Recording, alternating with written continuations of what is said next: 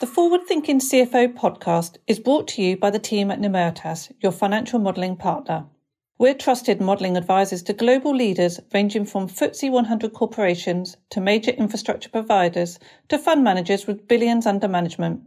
But we're more than just modellers. Our team are true experts who understand your business and create solutions to help you overcome your challenges and give you the confidence you need to make your critical business decisions. To find out more about how we can help you solve your toughest business challenges, please visit our website at numeritas.co.uk. Hello and welcome to the Forward Thinking CFO podcast. Or should I say, welcome back, for the second part of my conversation with Microsoft Excel's Head of Product, Brian Jones. My name is Stephen Aldridge, Managing Director at Numeritas, and one of your hosts for this series. In today's episode, Brian and I delve deeper into the evolution of Excel and the innovations that are keeping it ahead of the competition. We discussed what the future holds for Excel and the various opportunities for its customers, including how it's catering to a range of different users and making more complex tools more accessible for different customer groups, the increasing ability to build automated processes in Excel without the need for coding skills, and the drive to bring Excel's full capabilities to all platforms, including its web application. It was such a pleasure to speak to Brian and a rare opportunity to look at the inner workings of a product so many of us rely on. If you're a CFO, you're going to want to listen all the way to the end, as this interview will give you a great understanding of the advances that are coming to your screen soon. So put away your pivot tables, sit back and press play on today's second part of the Forward Thinking CFO with Brian Jones. And when you're looking at these new features and so on, do you kind of think of, so in marketing, there's a concept of a persona and you try to target your marketing at, you imagine a particular person in a particular role and you target them. Does that kind of concept come into the design of features and the evolution of those? It's kind of interested in the process by which, a feature, the initial idea, where does that come from, first of all, is that? And then, what's the sort of process you go through to develop that into something that gets into the product? That's a great question. We could talk for hours on that. I will try to give you an abridged version and you can tell me if this is useful enough. But basically, yes, we definitely look at personas. We are not afforded the luxury with Excel of only focusing on a specific segment or persona, though. Boy, that would make the job a whole lot easier, right? If we just said, hey, we're just going to go after financial analysts and that's it, right? But it's also what makes the job so much fun. And so, people use Excel for managing their shopping lists and they use Excel for deciding what next $1 billion transaction they're going to make, right? And so there's a pretty broad spectrum there in between, right? And so we do all sorts of different models for how we go and segment out kind of our customer base. In addition to looking at are there segments that aren't using Excel yet where, we could actually go and be more involved, right? Like I mentioned education. There's a lot of places where people aren't using Excel right now in education that I think it would be I think that there's some stuff we could do that could make it much more applicable. So, the most recent way that we segment out is less on user type, like, the type of problems they're trying to solve. And it's more on the patterns of analysis that they do, whether or not it be just kind of simple list taking or moving up into really advanced kind of analysis where they're kind of using all sorts of different tools and Excel is just one of them, right? Getting into writing SQL statements and things like that, right? And I'd say every couple of years we do different rounds just to educate ourselves more of finding different ways of grouping and segmenting. Sometimes it's by industry. I already mentioned usage patterns. And we use that more as a signal. And sometimes it can be a rallying cry. Sometimes there will be specific investments and features that we'll make that are only for a specific segment. And that's why, in general, the way that we have to view the set of investments that we make for Excel is it's really more of a portfolio, right? Where we'll have, X percentage of the team is in fact, I can just kind of walk through the portfolio we have right now. A good chunk of our team is still focused on collaboration. And for the most part, that's across all segments. Just how do people work together in Excel? Although we have been able to start to get into specific usage patterns. And so one of the ones we're looking at more now is what we kind of call high scale collab, where it's kind of is more like those scenarios where you almost have like a list of stuff. So you have like hundreds of people all kind of adding information into a list, which is obviously different than like collaborating on a financial model where, you're clearly not going to have a huge number of people, maybe at most like 2 or 3 people, right? And there's usually one person that kind of feels like they're still the owner of it, right? But that's one big chunk of our investment. Another big one is our web application, where our strategy is that Excel runs across any platform. That helps us from a reach perspective, but also the web applications are kind of unique in that there's a lot of people that don't have control over the software that's on the devices that they're using, right? And so the web application is the kind of one thing that gives them the ability to kind of experience the modern, latest versions of Excel, get the most out of the collaboration features, just as one example. And so our goal is to get the web application pretty close to parity with Win32. I think there'll be a set of things like VBA is a great example where we're not going to find a way of getting VBA to run in the cloud. But we have alternatives, like the JavaScript programming language is a good alternative. So that's another big chunk. The stuff that you mentioned around the core investments in the grid, like data types, dynamic arrays, things like that, that's one that we kind of call that our core grid investments. And the internal name that we've used for it at times is actually called Project Yellow. But that's a long-term investment for us. And the kind of key metrics we're going after there is just trying to find getting more people to deeply leverage calc, the grid, and that data types, like a great example there with data types is just trying to make it so that Excel is more applicable to a broader set of scenarios. Like really, back when if it's just text and numbers, it's really great for like finance and stuff like that. But if you wanted to use Excel for organizing like chemistry information, like getting into the sciences, things like that, it doesn't quite fit as well, right? And data types really helps there. And then another big piece is the intelligence stuff. And the key segment right now that we're going after with most of our intelligence investments is more like the novice user and is trying to take some of the more powerful advanced pieces of the product and make them more approachable. So suggesting pivot tables, suggesting charts, trying to tell you what's going on with your data and trying to get you to see, here's the capabilities of the product that you may not have realized. So, that's kind of a roundabout way of answering your question around, do we go and focus on segments or personas? Yes, we definitely do, but there's not just one, right? And so it's a thing that we have to kind of look at it in a broad sense.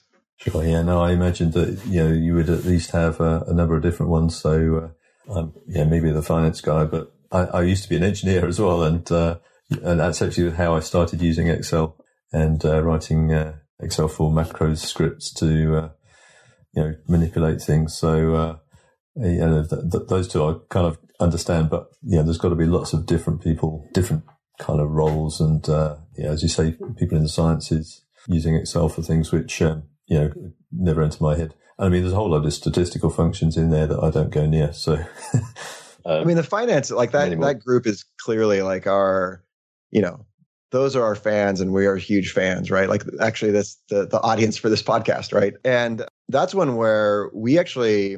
It's actually part of our hiring strategy for the program management team is that we actually hire quite a few industry experts, folks who their background is more in like financial modeling, for instance, but they had a bit of like an engineering knack. Maybe they were people that like to build add-ins as a way, part of their job for helping to solve problems and stuff like that. And so we have several people on our team whose background is more in finance, but they're now program managers on the team, because it's a really deep, complex space. And obviously, like we need to make sure that the better we can understand that as we're building the solutions, the better what the results will be of what we build. Sure, yeah. That's actually why I was in Redmond all those years ago, teaching a financial modeling course to your program managers. So with Excel, well, many of the Microsoft products, but Excel in particular being kind of the leading product, the top of the pile, then it's something every other software company is going to try and take a chunk out of that market share and so on. So I've wondered whether some of the recent developments and things like the web app in particular, because you've got Google Sheets as a pretender to the throne, perhaps, and that's just lost me any chance of getting a job at Google, but never mind. So Is that something that you're thinking about? I mean, it's from what you're saying, it just sounds like you're driving to satisfy people's needs and so on. But do you have an eye on the competition as well, and what they might be doing, and whether they're trying to take chunks out of your market share? Yeah, I mean, I think anybody, like, it's always great to have competition because it helps you, helps drive you to be better, right? For sure. And so, you mentioned, there's kind of two different sides of, if I just define competition as places where people had been using Excel and they're considering moving on to using something else, right? There's kind of two sides to it. One is more like the vertical tools, right? And I can give examples internally in Microsoft, like Microsoft Project, right? There's obviously I don't have any worry about vertical solutions like that coming along. In fact, I think it's great because I do think that there are times that a certain solution or process will outgrow Excel, especially when it's one where it's not changing. Like, it's something that becomes more hardened, just a core part of the business. And it makes sense to have a more vertical solution. And the reason I don't worry about that for Excel is because there's always the next thing that people have that they need to go and manage and track. And so, we even look internally at how do we grow up into these other things. Like Power BI is another great example. Like, I think Power BI is such an amazing complement to Excel, and we work really, really closely with that team. Before Power BI, people would use Excel for things like for building like dashboards and things like that like don't always lend themselves as well to the grid, right? Like, if you think of the soul of Excel being the grid and calc, there are times that like the main things you're doing aren't really taking advantage of that core thing, right? And it's great to kind of go and move on to a tool that's purpose built for that, right? And you see that obviously in the industry where there are a lot of solutions customers have built in Excel and or use Excel for that maybe aren't changing that rapidly, maybe aren't like core IP that like, a SaaS vendor will come along and build something that's it just kind of like works out of the box, nice turnkey thing. And I think that's great. We'll continue to, like, the things like the data types work, for instance, we're going to continue to innovate and make Excel more relevant for a broader set of things, right? But that's not as much because we're worried that people are moving off to these other tools. That's just that we see what people are doing in Excel and how they get stuck today, and we want to go and kind of help get them unstuck. The other side of competition is more like other true horizontal tools, and like Google Sheets is a good example of that, right? And they are purely, they have a native application for mobile, but for the most part, they're purely a web app, right? And that's a thing that I think we would still, even if it wasn't for Google Sheets, we'd still be heavily, heavily invested in our web app for all of the, advantages that I talked about before. It just makes it so much easier for us to get the latest bits to people. And we're seeing more and more customers, especially in certain industries, where their users actually just prefer to use a web application. Like, they like web applications over native applications. I'm not that way, but a lot of people I talk to are. And so it would have been an important thing for us regardless. But it's nice because Google is actually, there's some great things that they had done around collaboration that took us longer to. And so it really kind of helped kind of set the bar. And I think that we're now at the point where we have an amazing collaboration experience inside of Excel. And we're just going to keep getting better there.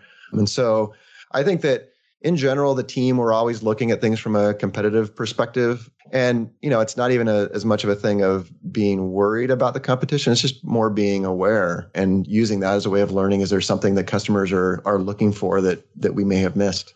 Sure, yeah. I can certainly see that in the web app, and there's been a lot of advancements very quickly in recent times, yeah. You'd mentioned a bit earlier about VBA not really working well with that, and that there's the script language that is kind of more suited to that, based around JavaScript. And I'm just wondering if if you know or can tell us anything about the future of programming languages within Excel and VBA in particular. There's a lot of people who would love to hear about, is VBA going to keep going? I keep seeing this discussion on forums, but and for people like me, there's years of investment in software that's written in VBA that, so it'd be interesting to hear about whether that's going to develop any further, or is it kind of just going to keep pace with the object model? Yeah, that's a great one. VBA is not going anywhere for sure, right? There's just still so much broad usage of it. in general, the only times that we go and deprecate something is if we've just seen that the usage has completely gone away and it's not being used for anything core and strategic anymore. And VBA is far from that, right? VBA is used for super critical processes still for folks. And so VBA is not going anywhere, and we'll continue to support and evolve VBA. I'd say that you're not going to see any massive innovation there, but it'll clearly be a thing that we'll continue to make sure it works. And as the product evolves and new features and capabilities come along, we'll make sure that doesn't somehow get in the way of solutions that folks have built.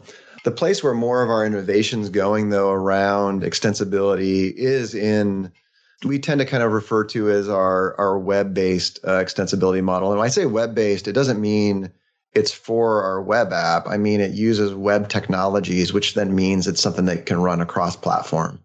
And so the way that you can go and script Excel in a cross-platform way is through JavaScript.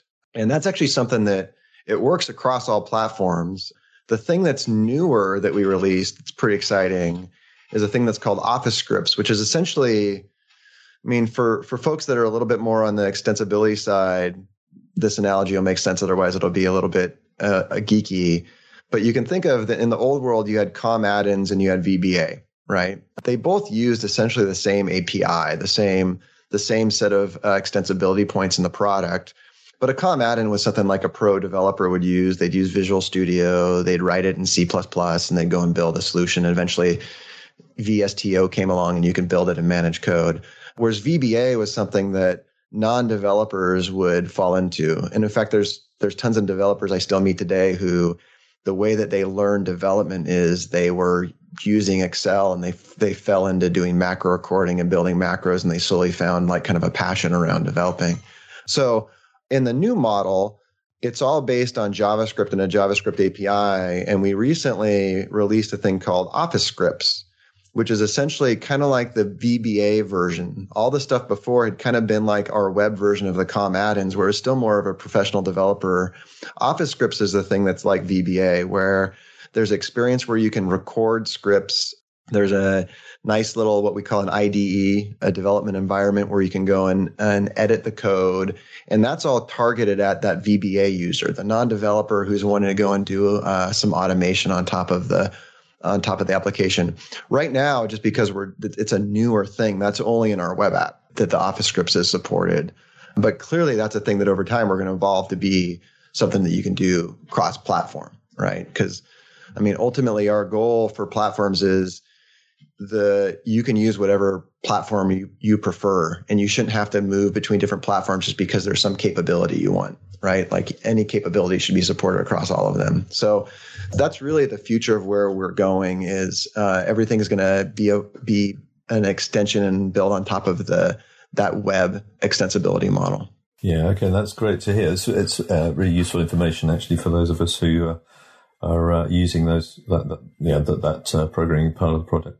And for the Office Scripts to know that that's going to be rolled out across the other platforms as well. Fantastic. Yeah. One other plug, by the way, is I know that you get this, Stephen, but the advancements around arrays, lambdas, things like that is also, you could say, that replaces some of the things that people used to use VBA for as well. Because people, VBA is interesting. You can use it for just automation. Like I want to kind of go and drive some data entry or things like that, some repeated task. But people would also use VBA for doing more like data cleansing, right? For going and actually like something you couldn't do with a formula, you'd go and write VBA for.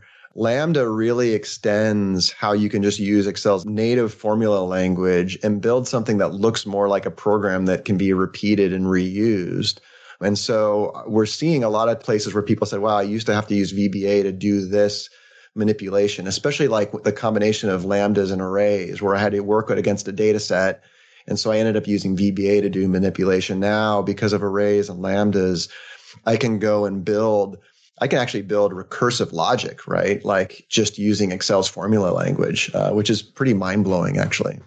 Yeah, it is, yeah. And I'd say the same is probably true of Power Query as well, that is sometimes a much easier way to effectively record or set up a series of steps for data that you need to repeat again and again, and it's a much quicker than writing VBA. Yeah, absolutely. Because this is a finance podcast, the one criticism that's leveled at spreadsheets in general is that they're error prone. And I know that this is something we talked about in the past, but if there's anything that you're doing in the product or thought of doing with the product that tries to address any of those sort of, this is to some extent a little bit of an unfair question, because it's like saying to the makers of Ferrari, are you doing anything to improve or reduce the number of accidents your drivers have? But, in the same way, is there anything you think you can do with Excel? Is that something that's on your mind? It's absolutely something that's on our mind, and the car example is great, right? Because you do have folks like Volvo or stuff that they've decided to take on that as a challenge to say they're going to try and reduce accidents based on, what is like pretty interesting innovation on AI and sensors and things like that. And, there's some stuff that we had done in the past, like there's some really basic formula error detection where we see if formulas aren't kind of repeating in what is a consistent way. There's like the little green triangle that shows up in the cell. That was just kind of scratching the surface, though. I think that this is a thing that we'll continue to look at, and there's I'd say that it's a multi-pronged thing. One is, I think that there's really great work in the industry, like with, like you all, right? Where helping to teach people really good patterns and best practices around how to go and build out models that are robust, right? And there's some great guidelines out there and like great groups that will go and do auditing and interrogation of stuff. So I think that's a great thing. It's just like everything you need, you need like the equivalent of like driver's ed and people that can go and kind of help people learn how to like use the car in the right way, right? And I think that we'll look at doing stuff in product as well, though. And there's kind of two places we look at it. One is better intelligence around assisting people with writing formulas. And so that's a thing that we look at a little bit, and you can imagine that evolving from what we're already doing around suggesting pivot tables and charts and things like that. Like we'll probably start to suggest formulas at times or things like that too. That's a little bit further out. The other side is on the collaboration front, where that's another place that you get errors, is just that you have multiple people working on a workbook and not everybody has their head around the model, right? And so they may make some assumptions.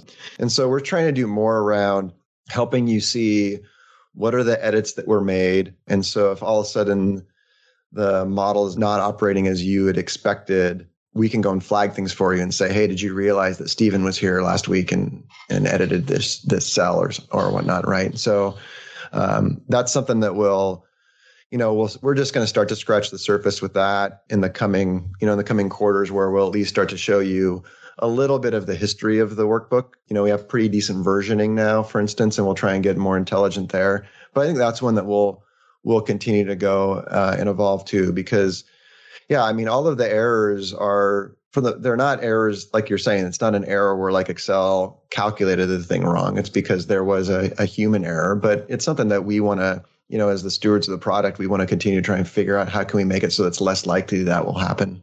Yeah. No, that's interesting. And I can see how AI might contribute to that, because it is very much about trying to identify those sorts of behaviors, really. Yeah. So, we are coming towards the end, actually. I know we've only got a few minutes left. You've already told us so much about where things are going in the future and what we can expect to see over the next few years. But I just wonder if there's anything else, either on a big picture level or on a personal level, that you see as important over the next few months, and what's in the future for you? It's funny, because Excel is this, it's like a 30-year-old product, but at the same time, everybody working on it, we all feel like it's still just, we're just scratching the surface of what it can do and how people can go and leverage it, especially in this new world of connected devices and the cloud, and just the central role Excel can play in analyzing information and what's going on around you and help you make decisions, right? Like it's the ultimate decision-making tool. It's like an extension of your brain, right? And so you'll continue to see us do a lot more around people working together in groups and helping Excel serve more and more of a role there. Excel is already a highly collaborative application. When you look at the three apps, Word, Excel, and PowerPoint, this is, pre the move to the cloud and things like SharePoint. Excel always had a far higher instance of files that were on network shares as opposed to just local files, because people putting them on network shares so multiple people can go and access them, right? So Excel's always been heavily collaborative, and we're just doing a lot of work to go and make that smoother. And so people really can all be working at the same time together and understand what's going on. And so you'll see a ton of more innovation there. The web app will continue to get more and more feature rich and start to look more and more like what you can do in Windows and Mac. Mac, for that matter, will continue to go and invest there and bring, we're already bringing Power Query to the Mac, for instance. Right now, we don't have the editor, but we at least have the ability to go and refresh queries that you've already built. And then I think that the thing where people are really going to continue to be blown away is the stuff that we're doing around the core calc and the grid. And so all of that stuff like the data types, dynamic arrays, lambdas, starting to see how those things all fit together more and more, that will start to become more apparent as we roll out the next wave of investments there. And it's really going to revolutionize how you can use Excel for building out interesting logic and making decisions. And then the last one around AI, and we didn't even hit on natural language, but that's kind of a piece of our AI investments. If people haven't played around with it, if you bring up that ideas task pane, the lightning bolt, you can go, there's a search box up on the top of that where you can actually go and type out questions. And so if you have a set of data selected, you can start to ask questions of your data. And one of the things you'll notice if you play around with that a bit is that we're starting to get more intelligence around the semantics of the data. So we understand if the column is, of type like people, for instance. And so you could have a column that's just titled like author. And then if you could ask a question saying who sold the most books, and we're smart enough to know that one column is a people-based column. And so we have a lot more awareness in our intelligence engine around the structure and the semantics of tables, which means that we'll be able to do a lot of innovation around how you have conversations with Excel about your data, which is pretty exciting for, obviously for different form factors from an accessibility perspective, making Excel more accessible to a broader audience, and also just making it easier for you, even if you're an advanced Excel user, to not necessarily have to go and build out all of the formulas for everything you want to analyze, but you can just start to ask questions about things to figure out where do you want to go and drill in. So yeah, like I was saying before, it's a portfolio-based investment for us in terms of the set of things that we're investing in. And I'm pretty excited about each one of those areas. Yeah, I'm pretty excited about those too. That's great to hear. Thank you for that insight. And I'm sure, like me or the people who are listening to this, will shortly run off and start exploring that Harry Potter lightning bolt and see what we can find out. So that's great.